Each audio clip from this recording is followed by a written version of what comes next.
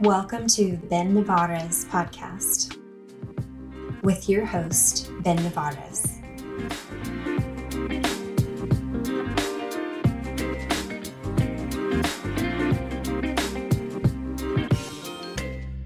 Hi, and welcome to the Ben Navarez podcast.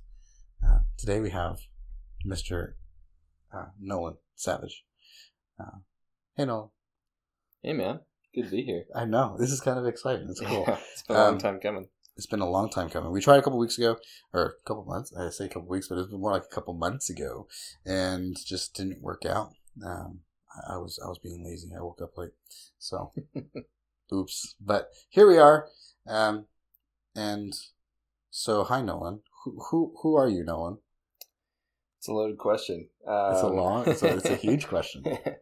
Well, you know, I've done a lot of different things. Athletic career wise, I guess, you know, I've run track. I've been a weightlifter. I've been a coach. Done a lot of different things in that. As a person, soon to be dad. So that's exciting. I think that's kind of the gist.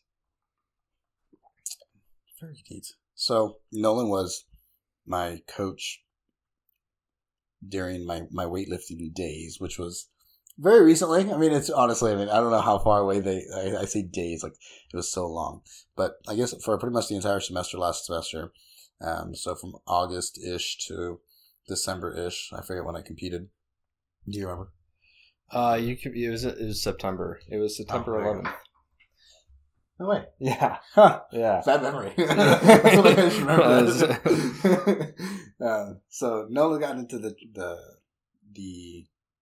I guess, what's it called? The coaching role, but he's obviously he's been in weightlifting or in sports for a long while.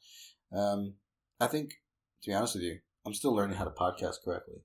And I think part of what I'm looking for in the podcast is to be, I guess, as natural and smooth as I possibly can make it, right? And just normal conversations like we were having a little while ago. But I think it's hard to have that balance between wanting that and also wanting to include, I guess, specific items or content, I suppose. So if you don't mind, I'm going to bring you back to the track days. How long did you run, and did you start in high school?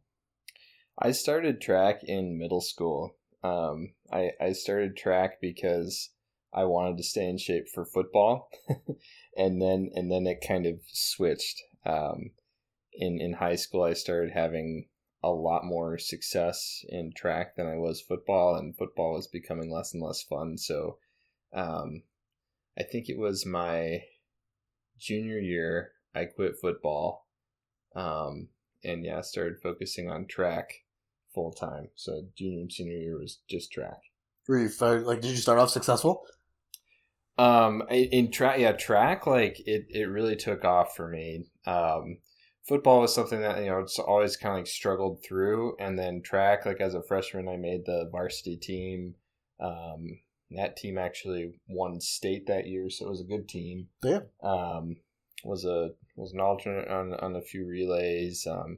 And just, had a really good experience that freshman year. And then, sophomore year was another good year in track, but we had, like, from that team that won the state championship, pretty much all of them graduated. And so it was like being a sophomore and like having to kind of be one of the leaders. So it was kind of a transition year of learning how to do that. And that's kind of what helped guided me to make my decision to quit football too, is I'm like, well, it had a good sophomore year, but need to have an even better junior year. And I just, I wanted to focus on it. What did you run? I was a short sprinter when I started, so like 100 and 200 meters. And I kept thinking that I was a short sprinter. I thought I was good at that. And then my coach kept telling me, he kept trying to guide me to go longer into the more 400. And I resisted that The 400 is a hell of a race, dude. It's not fun. Race. It's it took me a while I fully embraced it, I think, probably my sophomore year, and then junior and senior year I was like everyone wanted to make the 4x4. That was like the premier thing. Like you had made it. If you got on the 4x4, that was like the big deal. So that was kind of my goal. I ended up getting on it as a sophomore at the state meet. Yeah. They had some injuries and they needed somebody on it, so they put me on it. And at that point, once I got the spot, I was trying to keep it. So. you at that point have made it. That's pretty wild. And the rest of the duration of your track days, did you run a longer? Did you ever go back to running the shorter distance sprints like the 1s and 2s, or did you stay in the 400s? I had quite a bit of success at the 200. I made state final in the 200. Damn, dude. My senior year. So I was always pretty good at the 200. 400 in high school, I was good in relays, but it was hard to get it wasn't as good in the open, so I kind of stuck to doing the shorter sprints. And they had me on a lot of relays, so I was on the 4x1, 4x2, that kind of stuff. And then I did the open 2 and then 4x4. So that was kind of my days most of the time. What is the open 2? I don't know what that is. So yeah, the open 2, that's just referring to like starting from blocks, not in a relay, individual. So open 2 being the person who does not start from blocks? No, you do start from blocks. You're the person that starts from blocks. So open is an individual race. It's not a relay. Okay. Yeah, so that's just so it's when they say open, that means it's an individual event. You start the race in blocks and you finish, and then relays. Gotcha. You have different legs. Gotcha. Does the first person in a relay start off with blocks? Yes. Oh, cool. Fun fact. Did not know that. I mean, for almost every relay, the 4x800, they generally don't start in blocks. But 4x800? Mm-hmm. Didn't know that was a thing. Yep. Yeah. I mean, at the high school level, I don't think they do it really at the elite levels anymore. But very cool. And so you finished junior year. How did senior year go? So I don't know if you said that already, but how did senior year go? Yeah, senior year we had a really good team. It was starting to look a lot like my freshman year's team. What school did you go to? I went to Arapahoe High School in Colorado. Cool. Okay, yeah. Continue. Sorry. Yeah. Go Warriors. Shout out Warriors. Yeah, so it was starting to look a lot. It was looking kind of eerily similar to our freshman year team, and I think all of the kind of younger guys that made that varsity team but weren't quite good enough to make the state team. Like we all felt left out from that, so we wanted to get there ourselves. So yeah, and I think that's I remember the first meet of that season, and our team just went off. We had the top times in the state, I think, in both relays, or in the 4x1, 4x2, and 4x4. I think we had 4 people break 50 in the 400 on one day, which is crazy for high school. And I think I broke 22 for the first time. It was just it was a crazy first meet. We were going up against who we thought was going to be our competition for the state meet. And our coach, knowing this at the beginning of the year, decided to put on a dual meet. And so it was us versus them. That's pretty cool. And it was awesome. That's a boss move. Yeah, it was cool, and everyone was really excited about being there, and the energy was crazy. And the other team, they were up in Colorado Springs, and there weren't a lot of other schools around them, and so the meets they were going to, they were just blowing people's doors off. And these guys were good. They were really good, and they were close to setting state records, and so then they came down and they beat us, but we were the first team to ever we beat their time that they had set the week before, but then they beat us. Damn. And so it was just it was kind of cool. That was the beginning of the season. Then we met again at the end of the season, and they had they had more bullets in the gun. Damn, they're sandbagging. Yeah, well, they were just so good. Their team showed up to the meet and had like a perfect meet, and we did pretty good. We had we were really stacked in the distance. We had probably Colorado's best distance runner in history of the state. He won the 800, the mile, and the 2 mile. And did he go on to compete, or I guess maybe not professionally, but in college? He's still competing now. Damn. He went to college and he went to CU, which is arguably the best. Some people argue, but one of the best cross country programs in the nation. And he was there. His tenure there, they won the national championship 3 times. He had a 5th year in there, but one more time. Sorry, he won the. So he the team the cross country team championship. They won it 3 times, I believe. Oh damn! 2nd once and 3rd once. Damn. I think one of the times they got like 2nd or 3rd, he was an alternate or something, but it was at least 2 wins. And yeah, it was just like crazy. He qualified for nationals in the steeple as well, so he made it there, and then now he actually a couple of years ago, I think right before COVID, he got 5th at the 5K at nationals. So, I mean, yeah. So one of the best ones. He's still an incredible runner. It's still going. He got injured, like. Oh man, it was like right before trials he got injured. Yeah.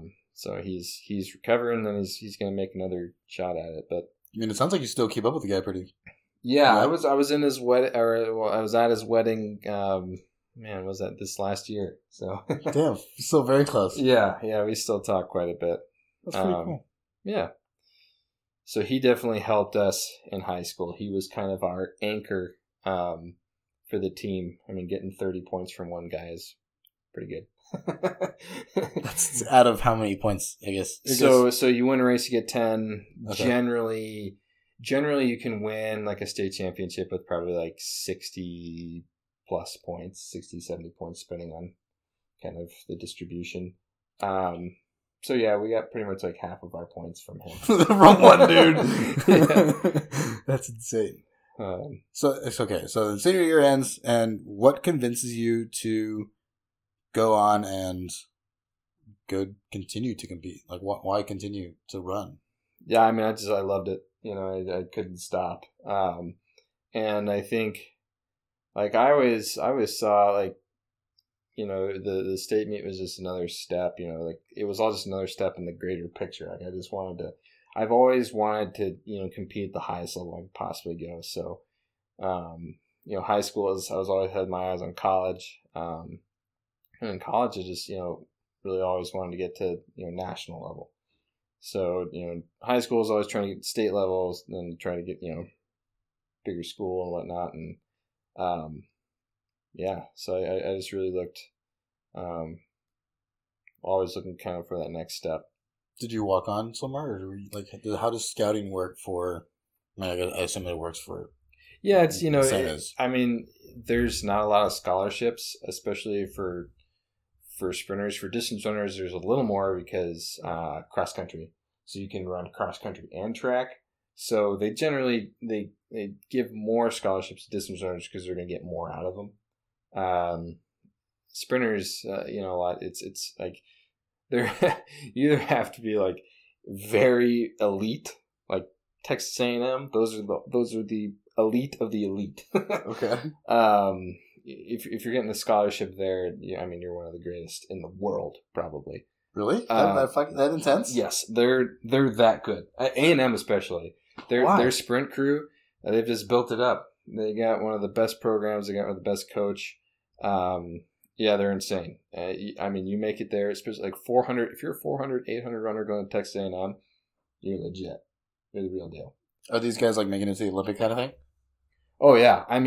I think that's a big reason why people are drawn, like why sprinters are drawn to go to A&M is because, a lot of them go to the Olympics. last year we had Bryce Deadman. He had a great year. Went to trials, missed qualifying individually, but they brought him on. He made the relay pool, so they bring, I don't know, I think it's like 8 people or something on for the relay pool. He had a fantastic season, like very consistent, but just didn't have like drop one of those crazy times. Mm-hmm. But yeah, now he's got a gold and silver medalist. He ran great. He ran in a mixed relay, which is kind of cool. They had 2 guys, 2 girls, 4x4. I didn't know that was a thing. Yeah, it was new to this Olympics. It's kind of cool. That is kind of cool. I like that. And separate, like guy then girl, or guy girl. You can pick. You do no! Yeah, so it's kind of a neat thing. I love that. The strategy, and you have to know like what other people are doing. Yeah. It was wild. You know, you'd have these people like make up like 10-second gaps. That's cool to watch. It was cool. At the Olympic level, watching these insane people run. Yeah, it was nuts. It was fun to watch, but he did really well on that relay, and so they were like, all right, well, we'll put you on the prelims for the 4x4. He did really well on that, and they're like, all right, well, we have to put you on the final, and then they won. So, I mean, it's, you know, people like him, like he, you know, I mean, fantastic runner, comes A&M. But yeah, I was not in that caliber, so I just wanted to run. I didn't really care where. I got several offers from like D2. I got a couple. I got like one local. Colorado State offered me something at the end of the year, but I already decided that I wanted to go to Augustana College, which was Division III. Division III doesn't offer athletic scholarships, but they offer academic, and a lot of time it's academic. But you know, people always joke that D3 is like the run for fun. Run for fun. Was it run for fun? It was, but you know, winning is fun. So winning is fun. And that was kind of another crazy experience. Was, you know, I ended up going there, and you know, it was kind of like the decision of, you know, do you want to run like a D2 or NAIA or, you know, one of the like other divisions, and like maybe struggle to make, or, you know, Division I, like struggle to make a conference championship team or something like that.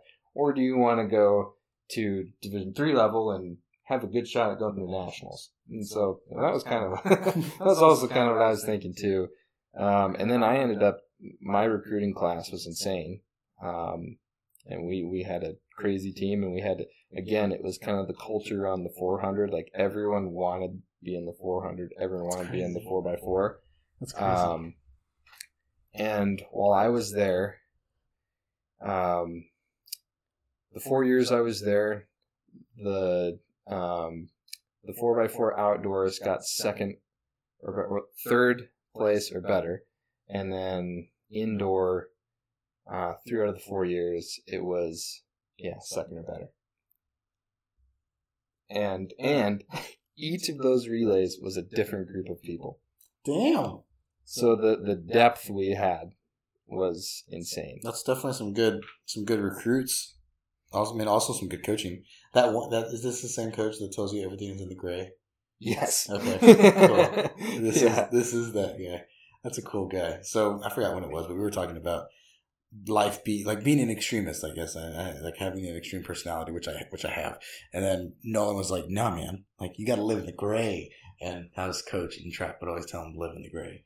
So that's where that comes from. Yeah, he had a lot of good little mantras that I think were really hard to listen to at the time. Like one thing was, the journey is the goal. So basically meaning, you know, enjoy the process. That's where the process, that's where we want to be. Just keep going, keep plugging through.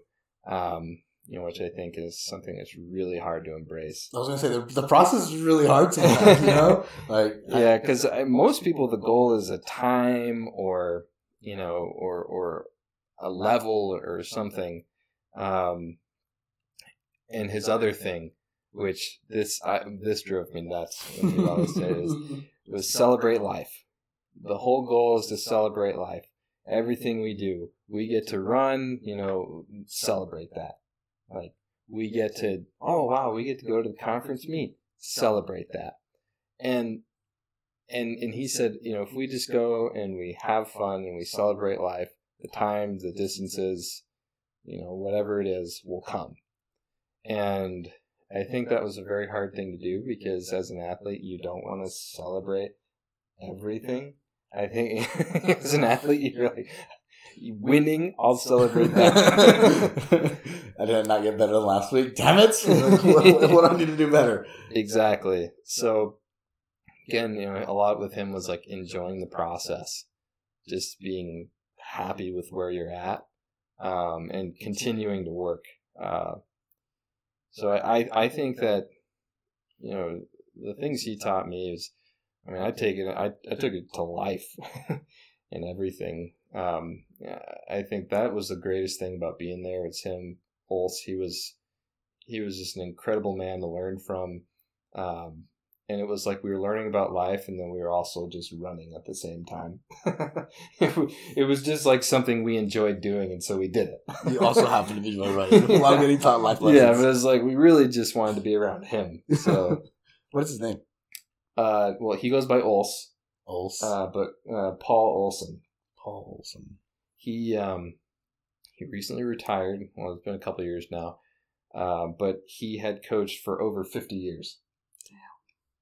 He started coaching right out of undergrad, and was there the whole time.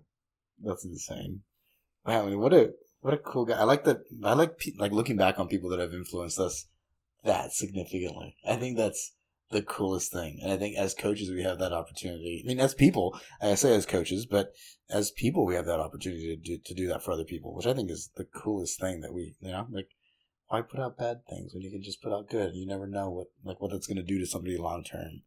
Yeah. And I think, using every opportunity to try to be a mentor or to try to learn something from someone, not just in one situation, but, I think that's a cool thing about sports is you get to learn a lot about life, and you get to learn, a lot of different things, while doing sports. And sports are fun, but you get to learn all, things that are going to help you through life and business and family, whatever. And I think, you can apply that to, like I said, everything you do. Actually, just today I was scrolling through LinkedIn and I saw this post, from my school, of this girl that I mentored in a research lab, and it was talking about all the great things she's doing now. She's getting her PhD in epidemiology, and just really killing it. And I just remembered thinking the first day she walked in the lab that she was going to be fantastic.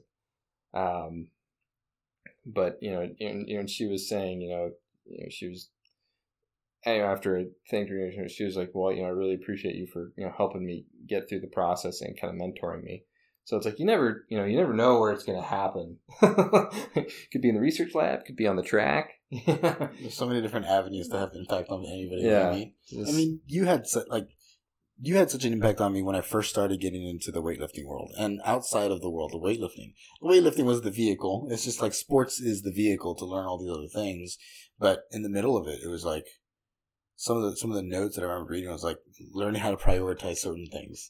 I was like, you're right, and like the green, and learning how to enjoy the process. Like it's something that you were taught. I think that you ended up like kind of talking to me about, and as frustrated as I was that I wasn't there, whatever in my mind was the ideal. You're still like, hey, you're still like you realize like people don't hit this like this soon. I was like, damn it. He's like, just slow down. Like, calm down. Like, it'll be okay.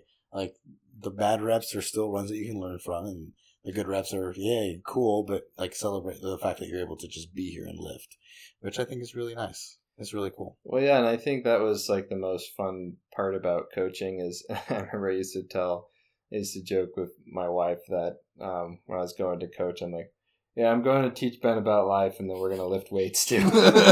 Dude, seriously, I mean, that's what a lot of it was. Like, we would sit there for hours, like for a long while, just chatting. And some life, like a lot of life stuff. It's like my relationships and just business stuff. And it was a good time to be able to bounce some really good, fruitful ideas off of somebody who had some valuable opinions that I valued, but also I think that had contents, right? But it was really very much so appreciated. Yeah, I enjoyed it too. I had a great time. Yeah, I think being a coach is the most it can be really fun. It depends on your athlete. Like, there's athletes that they're forced to be there, and you're like, oh my god, you don't want to be here. It makes me not want to be here. But just being able to learn from other people is infinitely beneficial, and in multiple areas. So you said research stuff. What do you do outside of being in the sports world? Well, right now I work for the state of Texas in education, kind of doing consulting type work, like management consulting type work. But I kind of got into that through, I started in research. So in undergrad, I kind of got the bug for research, had a really great research advisor. She was awesome. She published all the time, but she kind of did things on her pace. She'd do it. It was fun. It was awesome. And so I was like, I want to do this. I want to go to grad school. Started grad school. That's what brought me to A&M. Started in grad school and just kind of the fun kind of left of research. It's a real grueling space. And so I kind of was looking for an exit. Got my master's, but once I left the lab that I was doing my master's in, I joined another lab that was actually doing flu research. And this was before COVID, but it was really cool. It was the stuff you were doing was so applicable. I really enjoyed that. I almost stayed. He actually asked me if I would do my PhD in his lab, and I almost said yes. What kept you from saying yes? Why was it so grueling? I guess is my first question. Research is a cutthroat business. Getting grants is hard. Keeping them's hard. And the expectation as a grad student is basically that you're working 24/7. And personal life doesn't exist. And it really put a strain on my mental health. It got to a point where I just I couldn't do it anymore. And it was kind of one of those things where I remember, I was telling people about it. I'm like, yeah, I'm really depressed and it's just so grueling. I hate what I'm doing. I don't enjoy it anymore. It's just going through the motions. And, they said, yeah, well, it's kind of what grad school is like. and I'm like, well, I don't want anything to do with that. And so I was like, I'm taking the master's degree. I'm going to find something else because I don't want it to, and yeah, research is just once you get to this next step, then there's another step. And then you gotta, work your butt off for another step. And it's really, really, it's once you become a tenured professor, that's when you can finally take some relief. And you're, 65. Not looking to retire that late. Yeah. So, I was starting to look for other ways. And which led to the other way was, so you graduated and then what? Yeah. And so I graduated and I stayed in the lab for a little bit, in that flu lab, loved it. And then a position opened up in our department, kind of more in program operations. And I'm like, oh, that kind of sounds interesting. And it was a good transition because people were afraid to hire scientists because every time I told them I had a master's in biochemistry, they're like, oh, well, we don't do biochemistry work. And I understand, that's my point, but people were afraid. So I wanted to get something that gave me some kind of quote business experience, business acumen, but somebody who would let me take that chance, and it was scientists. So got that job, and my boss there was tremendous. I mean, how they got her, I still don't know. She got her PhD from Scripps Research Institute, which is, some will argue, better than Harvard in chemistry. Yeah. They're definitely, it's 1-2. And who's 1 and who's 2 depends on who you talk to. But yeah, she got into Harvard, and she turned down Harvard to go to Scripps. So one of the most intelligent people I've ever met in my entire life. Extremely driven. And then she had a job at this intellectual property law firm, doing patent law stuff for like pharmaceutical companies. And, you know, I mean, like one of the most premier law firms in the world. She got a job there, hated it, and decided to come back, and she wanted to work in the graduate program. And so she was my boss, and so learning from her was just amazing. She's one of those people that's good at literally anything she does. She's a crazy intelligent researcher. Anything she does. She's just good. She's a brilliant writer. It's annoying how good she does everything. She even tried to make it on Broadway at one point too. It's like, damn. She's just multi-talented, and it's frustrating how multi-talented she is. She actually did powerlifting for a little bit. She was at BBB for a little bit too. Really? Yeah. Man, what a girl. Yeah. Yeah, I learned a lot from her, and then she kind of kept pushing me to, you know, kind of think big and like try to find the next step. And that's kind of where I found my niche in like data analytics.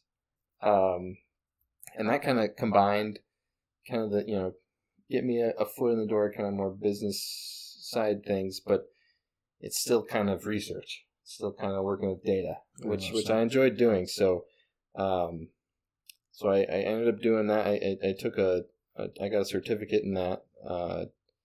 It was a really intense, like 6-month program. I still don't know how I did it. I was working full time. I was weightlifting, what I would consider, I don't know, probably 12 hours a week or something with weightlifting. Full time. Full time for an athlete, I'd say. And then, and then I was doing this class, which was, I think it was like 20 hours a week. I don't know how I did it. I'm looking back on it. I don't know how I did it. I made it through, but how? Yeah. And you know, I wasn't miserable. I enjoyed it. That's the other thing I don't understand. That's kind of wild. That part is insane. Everything was going well. Weightlifting was going. Actually, that's when weightlifting really started to take off. And then that was fun, and damn. And that led to what I do now, which is kind of cool. No, I was about to ask you what you do now, but because that was such a good, that was a good rundown there. So I'm gonna ask. Managerial kind of services for Texas education stuff. Yeah. Did I say that correctly? Well, it's Texas Education Agency. And kind of, what I would say what I do is business operations. Again, it's like, I'm throwing around buzzword after buzzword. Getting ready for it. Everyone out there is tired. Nowlan Savage is sending us some resumes. Find me on LinkedIn. But yeah, it's kind of like business operations is what I would categorize what I do. It's a lot of, I work with a lot of really smart content people in education, reading specialists, math specialists, all, former principals, former superintendents, all the, really smart people, who have that education background, and this is, K through 12 education. And I don't have that background, but I kind of help, it's like, well, we want to do this program. Okay. I'll help figure out how we're going to do it. That's kind of cool. And yeah, I own a couple of grants, which is kind of cool. And it's finally coming out, which I think will be cool to see once I see my programs like running. Implemented. Yeah. I think that'll be cool. I'm like, hey, like I helped push that out. And is that like a local level? Is that like here in town, or is that something that'll be pushed out? So it's like, how do you guys determine what gets pushed out where? Yeah, it's statewide, and for the particular grants that I run, there was a competition. So they had to submit applications, and it's a lengthy review process, and they kind of got selected there. One of them does cover kind of where we are. There, the region that we're in got one of the grants, and so I'm actually kind of looking forward to going to that. Hopefully, I'll be able to make that. They're putting on a conference, a literacy conference that I kind of want to see, and I think it'll be cool. And it's cool with my wife being a teacher in towns. It's something that will like impact her space, and I think it would be beneficial. So it would just be cool when it's like, hey, like I helped push that through. When it comes out, I want to know what it is. Yeah. I never really knew what you did, to be honest with you. I didn't even know your master's was in biochem. For whatever reason, I thought it was, I don't know, something more business oriented. To be honest with you, like nope. I would have never guessed that. I mean, I remember you saying like you worked in a lab, but I don't know if I ever asked you like what exactly you did in the lab. I can't remember that conversation, but I do have a short-term memory, so it very well could have. Well, now it's recorded, so now I can refer back to it. Yeah. There is no escaping. And if I do forget, you're like, "Hey, do you remember that conversation?" Yeah. It's right there. That's hilarious. But it's kind of cool. I mean, you do a lot. You're quite diverse. I mean, yeah. I think this kind of comes back to Ulse again. Talking about him as. So he was not only a track coach, but he was also an English professor. And he had places trying to pull him to do one or the other. So he had offers from other universities to be an English professor. And he got, actually, the University of Wisconsin was trying to recruit him to be their head track coach a while ago. But none of the places that recruited him would ever let him do both. And his whole thing was, he's like, I don't want to be pigeonholed into doing one. Like, why can't I do both? Like, and everyone will always feel like, well, you can only be good at one. And he's like, no, I can be good at both. I can enjoy multiple things. And that's what he would always push with us with, you can be good on the track, but you also gotta, you can be good in the classroom. And we had, actually the guy I kind of looked up to, he ended up getting, I think he graduated the year before me, and he got into this exclusive program. I think it was at Yale, MD PhD program. They like 3 people a year get into this program. And this guy made it. He was also an All-American track runner. God.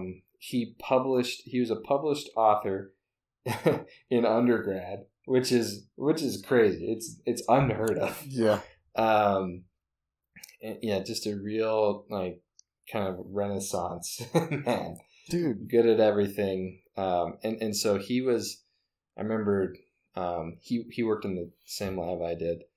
So I remember like reading through his papers and stuff, and just like being like, man, I want to be like this guy, good at track, good, good into research. Yeah, and so that combined with this whole saying you can be good at multiple things. I think that's what really has. Like I always I don't like being one dimensional, like just an athlete or only in weightlifting. Like I like having kind of these different levels and different things to kind of look into. So I think whenever something kind of finishes up, I always have to find something else throw myself into. I feel like I struggle with that a lot. I mean, as someone that I look up to, kind of the same. I guess it was more told to me because I was talking to this guy 2-3 times a week, and I told him, this is what I want to do. I'm trying to start a podcast, and I'm trying to, I started a construction company, and I'm trying to start getting my master's, and I'm here, and I'm selling houses, and he was like, you got to stop. Like, you're doing too much shit. Do one thing and just do that one thing. And I was like, man, that goes against like everything that I ever thought like I was. Like in high school, I did like NHS and UIL and football and powerlifting and anything I could get my hands on, just because like it's fun, it's entertaining, and you continue to learn in multiple directions. And when he told me that, I was like, man, I really look up to this guy. I guess he's right. Like I got to choose one thing, and I say blah to him. Apparently, obviously, you can do it. Like it's just it takes work, but you can do it, and you can do it well. Like you can be a really good an All-American weightlifter or All-American track athlete, and then also be one of 3 people who gets accepted in somewhere, right? Like it's possible. Not everybody can do it. Not everybody's meant to do it, right? But it's possible. Yeah, and I think though, it's one of those things that you do have to balance it, because the more things you add, there at some point there is a finite amount of time. But I think really the key is you have to, like, prioritization is huge. Like you have to learn how to, okay, this is, weightlifting is my number one priority. And so everything, is revolved around that. Then, I have, maybe my, my side, my studying data analytics. That's number 2. And so when you, arrange your life, you have to arrange like, okay, I have to make sure I have everything in place that I can be good at my number 1. Then I can put everything to be good at number 2. Then I can put everything to be good at number 3. And if something has to give, you go down your chain of command. So that's kind of how I prioritize, or how I have prioritized things. Has it always been like a conscious effort for you? Or is it just natural? I think it has. 'Cause again, in college, one of the first things that we did was Olse would take every single athlete. First day, they'd come on campus and bring them into his office, and he'd have you go through like an exercise of like, okay, how are you going to plan your day? You have track practice, you have to do, and you have your classes, you have to do those. You have to study. How are you going to plan that? And, how are you going to make your priorities fit that? So, obviously, like track is, school is number 1. It depends who you talk to. Then your sport, and then, and then having fun being a college kid. But the thing is you have to be able to do everything else, before you can do, just being a dumb college kid. And you can't let being a dumb college kid affect what you're doing in track. And so that was a big thing I remember we always talked about. So I always kind of like tried to be cognizant of that when planning. I think, later on in life. I will say grad school kind of threw that for a loop, in that, excuse me, in that it took up all of my time. I think it kind of made me lose my priorities. I put everything into that. Like I'd never just full blown thrown everything into anything before. And I did for that. I wasn't doing a sport at the time, and so I was just like, all right, everything goes in that. And I can say from experience, putting work should probably never be your number 1. There should probably be something else fulfilling to you as a person. That should be your number 1, whether that be, your faith or your spouse or something that, fulfills you, whatever that would be. I think that it's really important to have that as a number 1. And then you can go with career or sports or, whatever it is. But I think you got to have something that's going to fill you up as your number 1. Maybe that's just self-care. Two different things I want to say. The first thing, the way you categorize your stuff, I used to say this thing.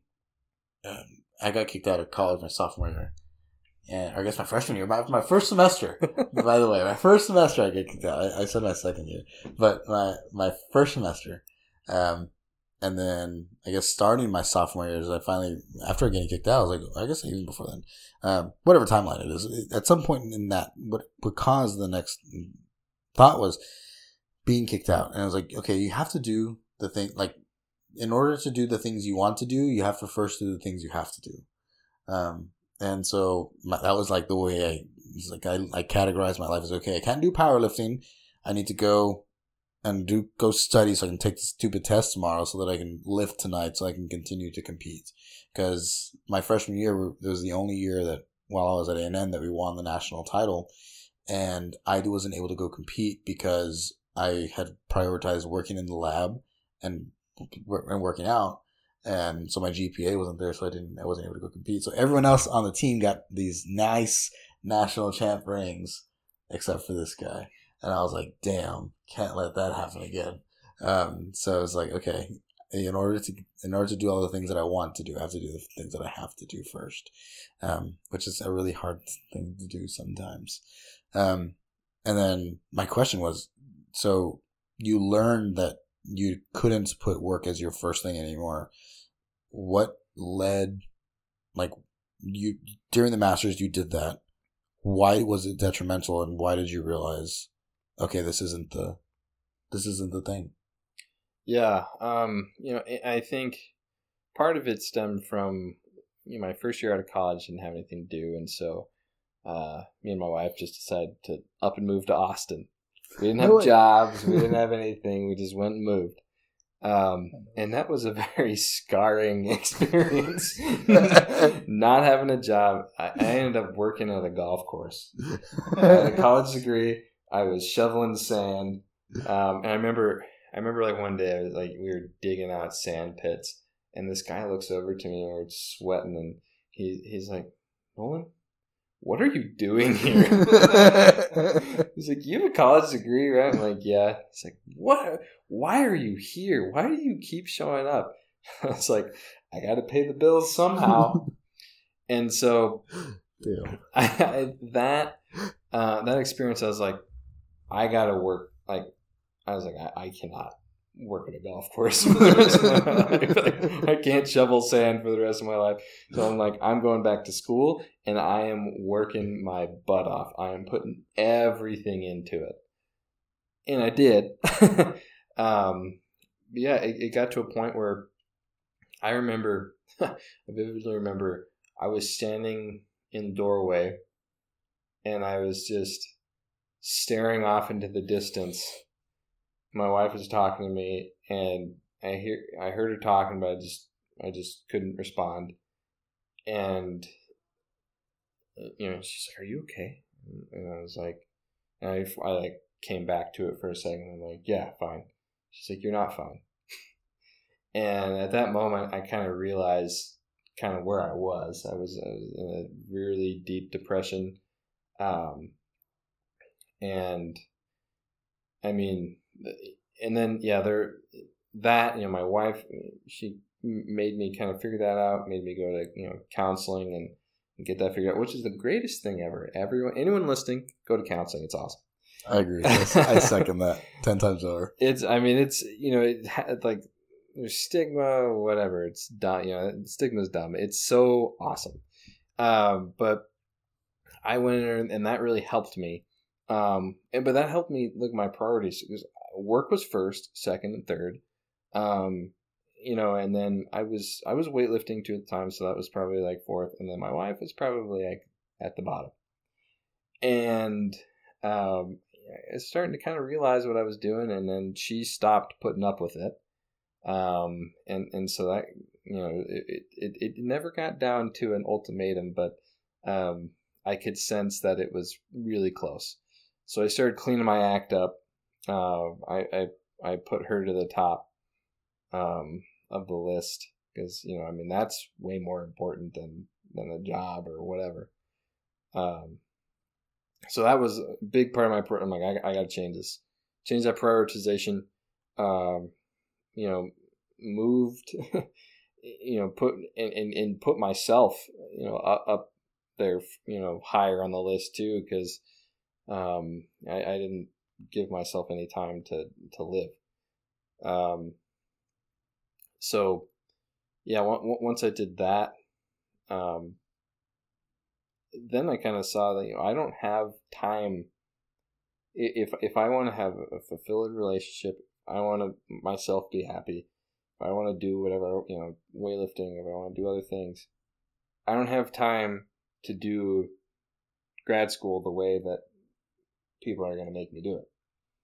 And if I don't do that, they're going to make me miserable. And so, I was like, all right, well, I have to do something else because I don't want to put this time, and I don't want to put the time into it. I want to experience life, and I enjoyed being married. I enjoy being married. I wanted to keep it that way.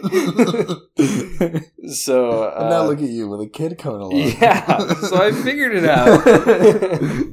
I learned, and now that that's going to change the list too. So, I think our society pushes that mentality of just having to work all day, every day, and listening to you, and I'm thinking here about myself, like, damn, I'm always working. Like, I value my relationships highly. Like, the people in my life, I think I put so much value in, and it's just like I've always cared. Like, my friends are my family, and my significant others, I think sometimes will take a back seat like that because I'm focusing on jobs. Like, how can I make more money so that I can live a life that I think is do my job better, or live a life that I think is the right way to live life, and not necessarily prioritize myself. Even like the reason this exists, the reason that I started this was kind of lending to the ability to just hang out with friends and talk, and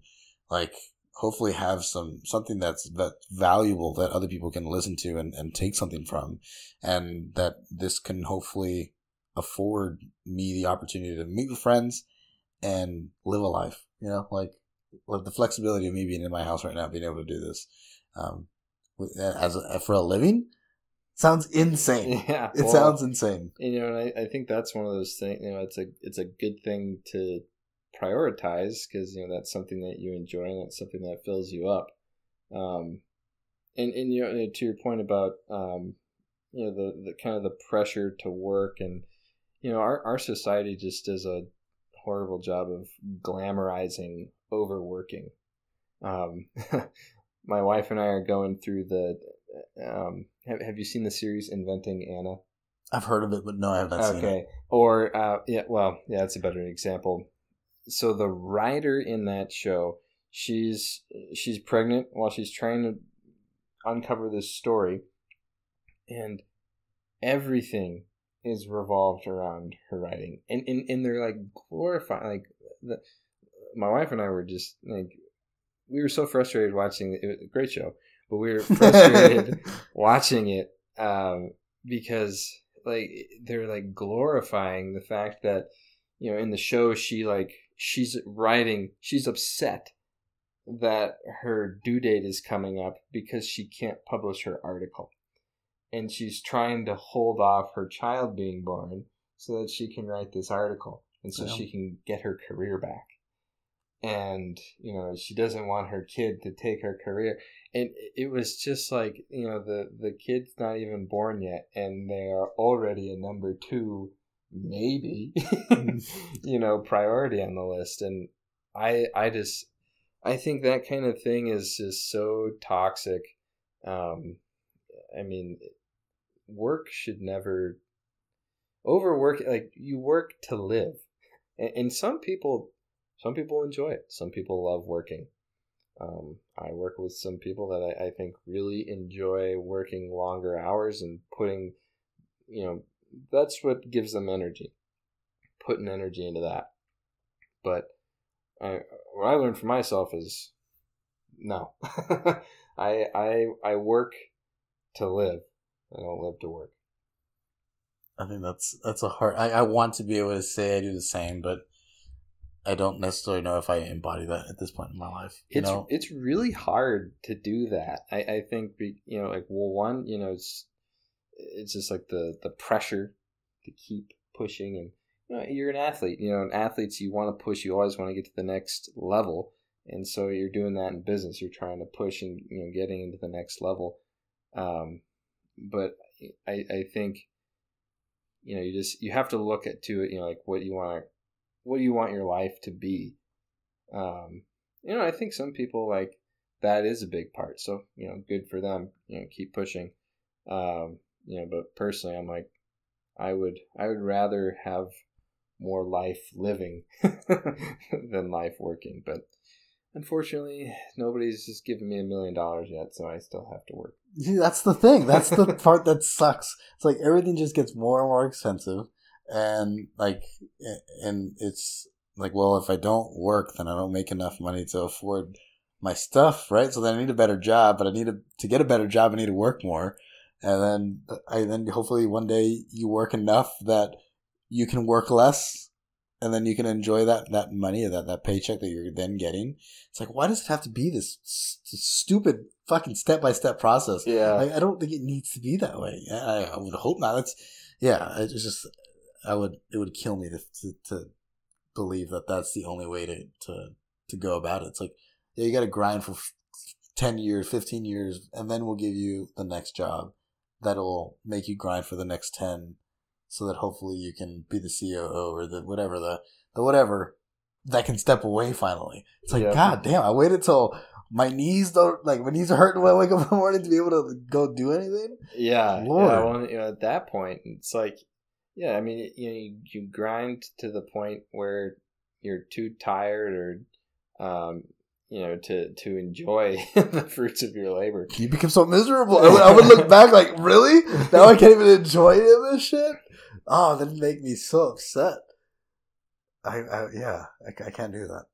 So I just got to figure out a way to not be there. I mean, I guess I could I think I was about to say, like, I just have to wait to get there, but that's literally what I'm trying to avoid. And so I'm still stuck in that kind of pattern, and I am there now, right? I think my therapist always, when I was like, my thing was like self-worth. And so she's like, you're worthy now. Like, you're worthy now. It's like, well, I can also say the same thing. It's like, I'm here now. I can enjoy this now. Like, it's okay to enjoy this. Just learning how to step away from having a day off and still coming into work. I do that way too often. Yeah. Well, it takes balance. Like going back to Ulse, embracing the gray. He had like a whole class about, you go through different books that kind of went through the theme of, life is not black and white. Nothing is black and white. It's gray, and you have to embrace it. You have to embrace the nuance, because the little decisions you make do matter, but, you have to balance. I remember there was one, my hip was hurting or something in one rep, and I'm like, well, so I don't know, my hip's not feeling great. I don't know about doing this next rep. And he's like, just don't do it. I'm like, well, I don't know. Like, I need more, more reps. I gotta, be better than the next guy. And he's like, do you think this next rep is going to be the difference between you winning or losing the race on Saturday? I'm like, I don't think so. He's like, then don't do it. It's not worth it. Yeah, so he's just like, you got to find that nuance. But the thing is, I remember thinking at the time, I'm like, but if I say that every time, I'm like, well, this rep's not going to matter. It's not going to make or break. But if you say that every time, it does matter. After several months or years of saying that thing, it will have an influence. It will have an influence. It will have an effect. So yeah, kind of going back to what you're saying, you have to be present, embrace the now, be happy in the now, but also you do have to keep, you have to keep pushing yourself forward. But you got to balance. Life is so complex. Life is so complex. Oh man, it's kind of frustrating at times, and I think even I think science is I don't know if I was talking about this but it brings me to this thought. It's an ever moving target, science is, and I kind of lose my train of thought here a little bit, so I'm just going to continue to talk. But we have the ability to look at a situation and say, okay, doing squats will increase force production in the quad by this much, right, over this period of cycle. You take that data and you take muscle biopsies, you look at them and you're like, oh wow, yeah, we saw changes. But then you can have the exact same individual do it 6 months later and have an entirely different result or entirely different change. Or if they're young, they're let's say they're 10 or 12, and you're having them do these tests from day to day, whether you wouldn't have put any weight on their back or had any influence of any external stimulus, they still would have had changes because they're so young. They're having such fast changes physiologically. And it's an ever moving target that I think is so hard to try to like tackle down and get right. And to truly grab some accurate data that you can then use and educate or to help, I guess, apply with a specific athlete. I think that's kind of I feel like a lot of life is that way as well. Like it's so hard. And I think looking at those nuances and seeing, well, it depends. That answer, it depends, is the most frustrating answer when I first started grad school. And I was like, no, give me the answer. It's like, well, no, it depends. It's like, and those little nuances and how life is so complex, it makes me want to like kind of step away a little bit and be like, well, you know what? I don't understand. You know, I really don't get it. But all I can control is what is this being, this piece of meat that I have.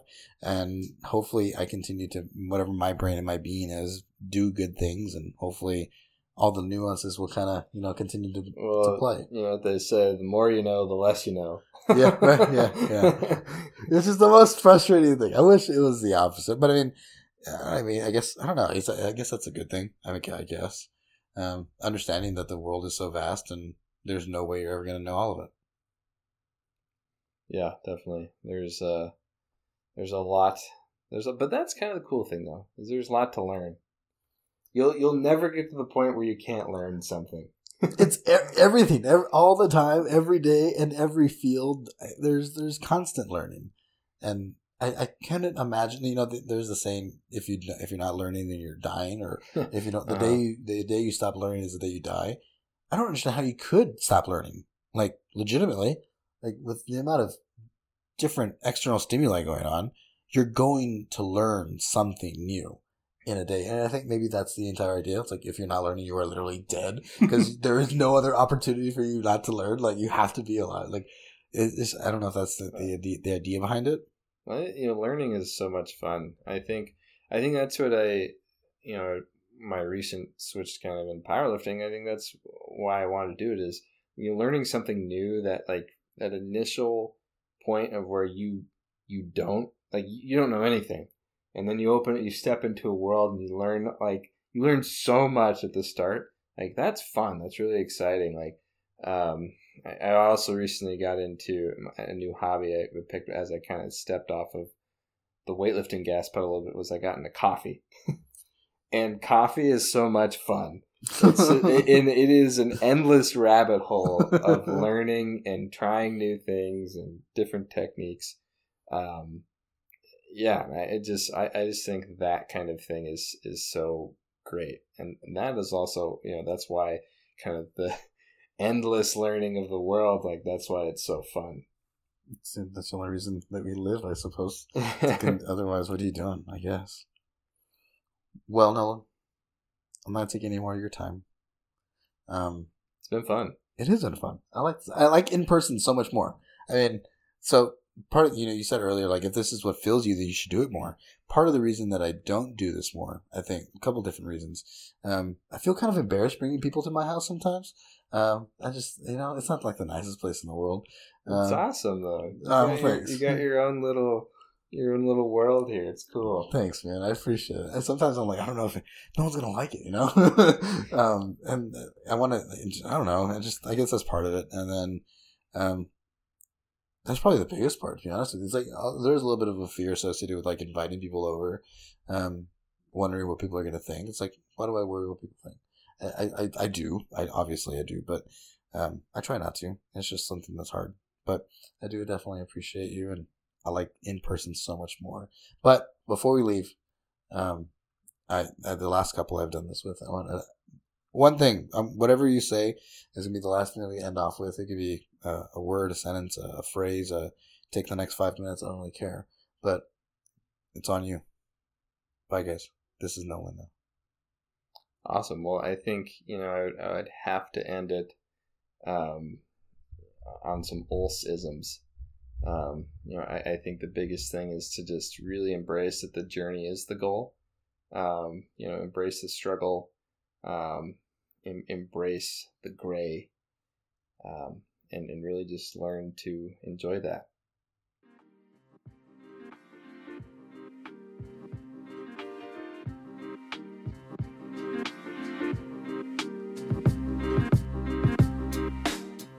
Thank you for listening to the Ben Navarro's podcast. Check us out on iTunes, Spotify, and all other major podcast hosting platforms. Be sure to leave us a 5-star review on iTunes.